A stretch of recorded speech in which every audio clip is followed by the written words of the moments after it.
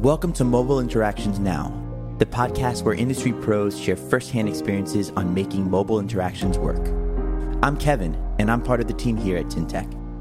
On today's episode, Gene is joined by Jason Gumpert. Jason is an editor for MS Dynamics World. Jason talked with Gene about how businesses can use Microsoft Power Platform to build customer experiences. Take it away, Gene. Jason, welcome to the show. First off, a huge thanks for being my first guest, who's also a podcast host. And your show, MS Dynamics World, it happens to be something I actually listen to. So I would love it because I'm looking at a lot of broader scope of integrations that is happening across stacks, mobile communications being a big part of it, to make customer interactions work better. I would love you to just catch us up with the latest on Microsoft Dynamics and, Power Platform especially, and other related solutions that kind of helps that initiative. But before I get totally lost in that, I would love you to just introduce yourself a little bit. We did a little intro in the beginning, but I'm sure the audience will love to hear from you. Absolutely. Thanks, Gene, for having me. My name is Jason Gumpert. As you said, I'm the editor at msdynamicsworld.com, as well as another site that we've recently launched, mscloudnews.com, focused a little more on the Azure business from Microsoft and what's happening there. But with MS Dynamics World, or MSDW as we often call it, it's a site that we founded over 12 years ago at this point, and it's an independent news source focused on the news around Microsoft Business Applications. So at the beginning, that was really Dynamics applications and really on-premises Dynamics applications, CRM, AX, GP, Nav. Jumping ahead, almost all those names are gone now. They've been replaced or evolved into primarily a cloud-focused suite, and it now includes a Power Platform. So I'm the editor. I write some of the articles on the site. I also work with all of our contributors and our writing team to do coverage, and it ranges from product news to channel news, which is a very big thing in the Microsoft space, obviously, with channel partners who are ISVs, who do services and systems integration type of work, customer stories. In terms of the site itself, on the other side, there's the editorial side, which I manage, and then there's also a lot of branded content. So for people doing research into solutions or research into different areas that they need to learn more about, whether it's industry-focused solutions or best practices in a certain business process or a certain area of capabilities, we offer a lot of that kind of content as well. As you said, we run a podcast that I've been doing for several years at this point. Now, Microsoft as a brand seems to be going through a renaissance in a way. Can you just give us a quick trip down the memory lane and just kind of bring us to that whole, Power Platform, which is relatively new, and how they all kind of fit together these days? Sure. Power Platform really came into existence about 5 years ago, and it started with Power Apps and Flow as two products. And they were really meant to, I think you would say, augment the business solutions that Microsoft already had. So they already had a CRM. They had, at least 4 ERPs. They had, all of them are now considered legacy, but one for enterprise and like 3 essentially for the mid-market and lower, even the sort of SMB, I guess you would say, market. They introduced Power Apps and Flow at that time, sort of branded each on their own, one for building low-code applications and the other for building sort of automated processes that could work based on triggers and based on integration points with other systems. And really, it's been, I would say, a pretty steady evolution since then, where they've taken these Power Apps and Flow ideas, they've really built them out into what's now called Power Platform, which is still those two things, and added additional tools to that Power Platform in terms of, things like, virtual agents, which is essentially sort of bots that are pre-built to an extent so that they're easier to create than starting with code. They've sort of wrapped in this Portals tool that they acquired several years ago that also fits nicely into that platform. It's been led by James Phillips, who's sort of the president of the Microsoft Business Applications Group. So, if you ever get a chance to sort of see him speak, he gives a really nice sort of Microsoft view of a sort of pitch or sort of vision of what it's all about. And that's sort of where it all started. And I was looking back even further, and I think there are some even predecessors to Power Apps and Flow. Things like GigJam I was looking up, which was something that was sort of introduced in 2015. And I don't know if it was a direct predecessor to Power Apps, but there were a few projects like that. Maybe some of your listeners might even remember some of them if they follow Microsoft, but different sort of prototype and experimental projects that Microsoft put out that were pushing into this idea of a new model for drag and drop applications that can, pull in controls and integration points from various other products. So at the time, things like Skype, Outlook, probably Office solutions, and putting together new kind of composite apps and composite processes that build off of what people are already doing and streamlining it. So I think that was sort of where they started with it. And really, they've just been trying to sort of build that out and make it appeal more to enterprise customers and people in various industries and with various roles from, whether it's on the sales and customer service side or more operational.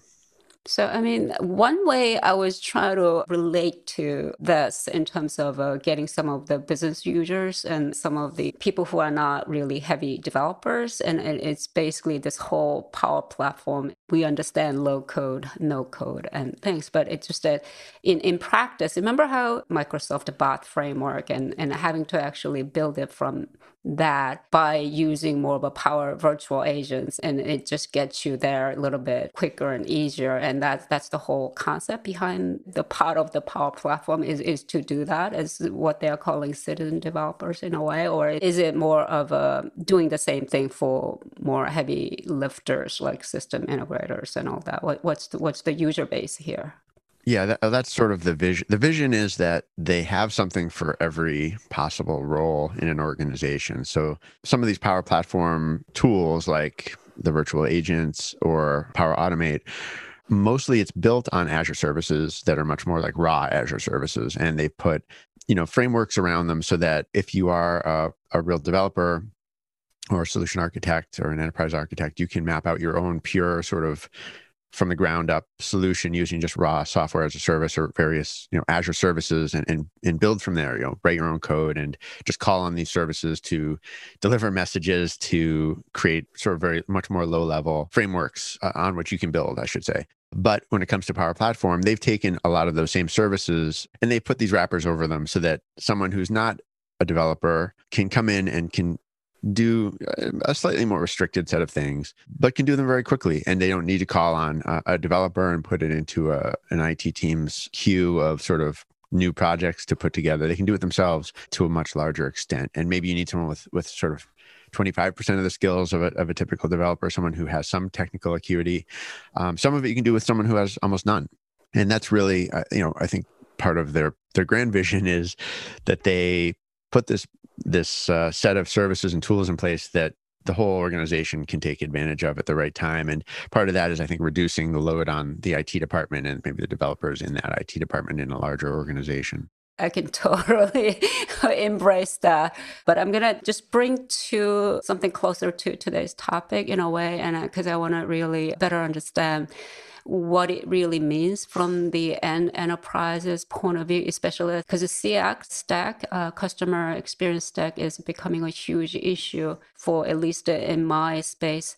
And really looking at like what it means for those folks who are trying to put all those components together to make this and deliver the experience to some of the mobile phones that these consumers are walking around with these days. When it comes to sort of Microsoft's CX application stack, one of the challenges is understanding, what should you be buying from Microsoft out of the box, like fully developed applications, like the Dynamics 365 solutions that deal with sales and customer service and field service and, all the sort of capabilities that go along with that pre-built, or whether you want to take something like Power Platform and build it yourself, or some mixture of the two. And that's really where some of the complexity gets in, where you get into a bit of complexity and where there's not a single answer for everybody. It's something that I think the whole ecosystem is sort of wrestling with or looking for some clear guidance on. I think that's where, for example, system integrators are trying to give a lot of guidance right now, whether you want to go all in on building your own things or whether you can really find a use for what's been pre-built. Obviously, there's a higher cost for buying the pre-built features that Microsoft builds, lower cost for building it yourself, in terms of licenses, but more work and more sort of maintenance costs to kind of keep those apps fresh and develop, but obviously more power to control them and have them do exactly what you want. We talked about Power Platform, but the thing is the whole ecosystem of Microsoft, it just expands across. So I think who is initiating that project and probably has a lot to do with the team makeup of it and eventual decision. Any feelings as to what you see more of these days?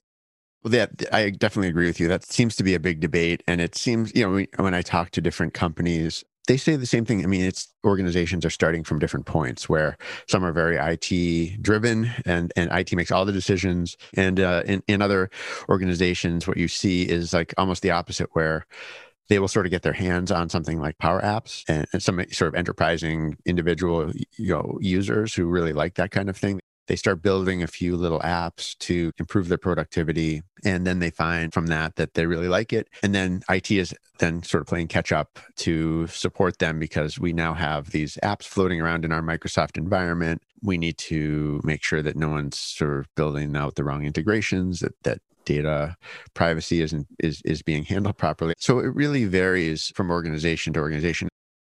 If there is a business imperative, the situations that I go into, meetings and when we talk about Microsoft Dynamics and things in that nature, it comes in after talking about, okay, this is what consumers are wanting, so we have to get to it.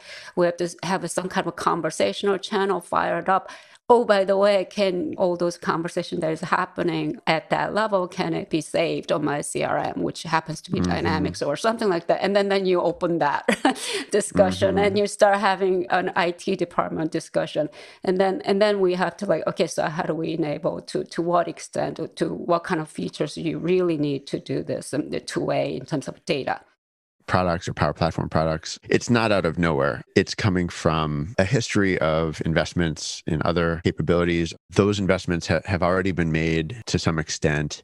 So I guess my point is that like a project that brings in Microsoft products isn't starting from, a green field of nothing. It's usually starting from a place where they have sort of existing processes, existing systems, and looking for a way to either migrate or add these capabilities. And that's where it gets complicated, especially I think when it comes to customer data, whether it's chat and conversational data that already has pathways into the system, or whether it's trying to reimagine it completely.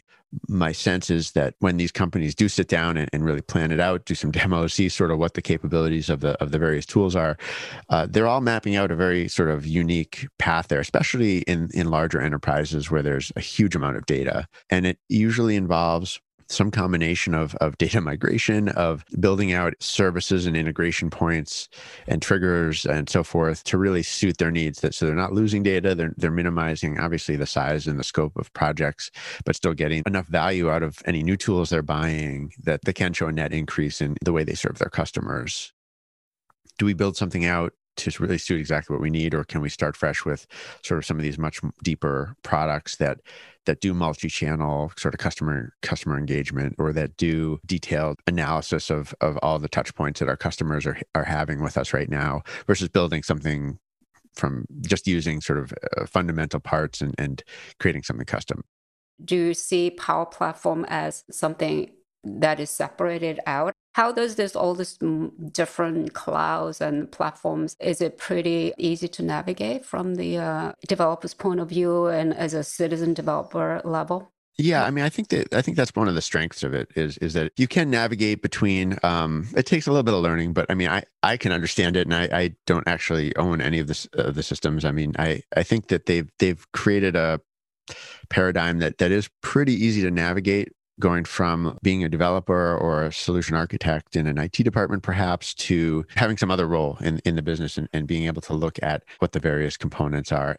When it comes to Power Platform, there are still sort of two camps, in my view.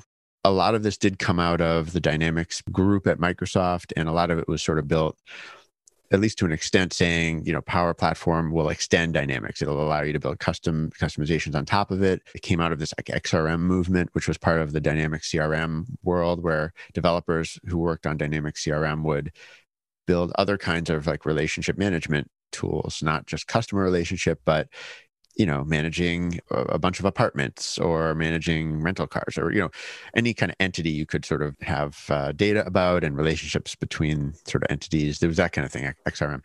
So Power Platform now covers that, but it also covers this idea of like, I'm just going to build a simple app kind of from scratch with no sort of basis in any other system that we have. And when you get into that world, a lot of those people don't deal with a CRM system or they don't care about customer experience.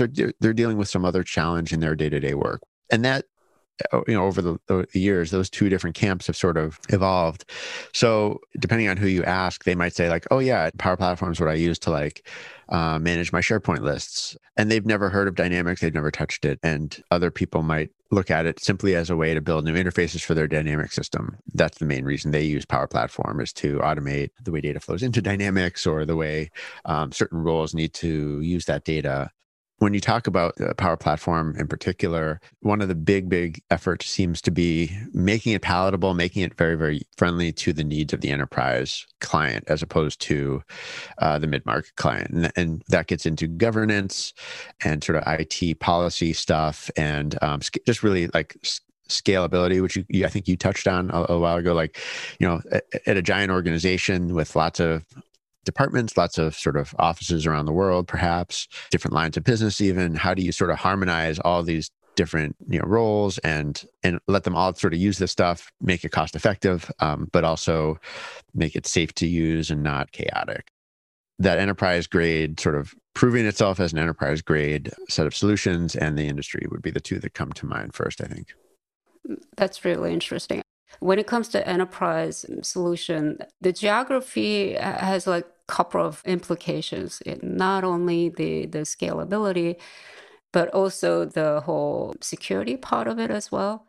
Do you see, in terms of the regional differences in the community size and where there are more people? It kind of varies by product, I would say. And to your point, I think when you talk about individual countries, Microsoft certainly has plans, especially with its cloud, where it sort of adds cloud presence.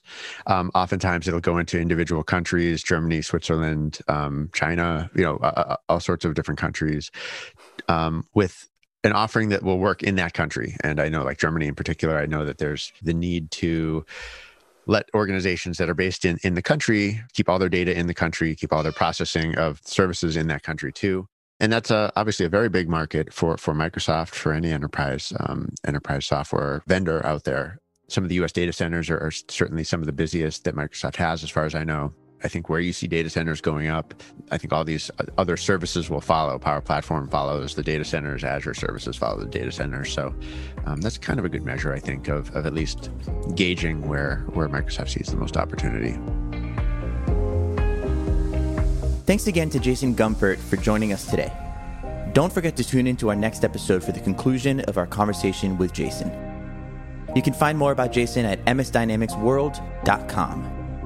To find out more about Gene and Tyntech, visit tyntech.com. Make sure to subscribe to Mobile Interactions Now in Apple Podcasts, Google Play, Stitcher, or anywhere else podcasts are found. On behalf of the team here at Tyntech, thanks for listening.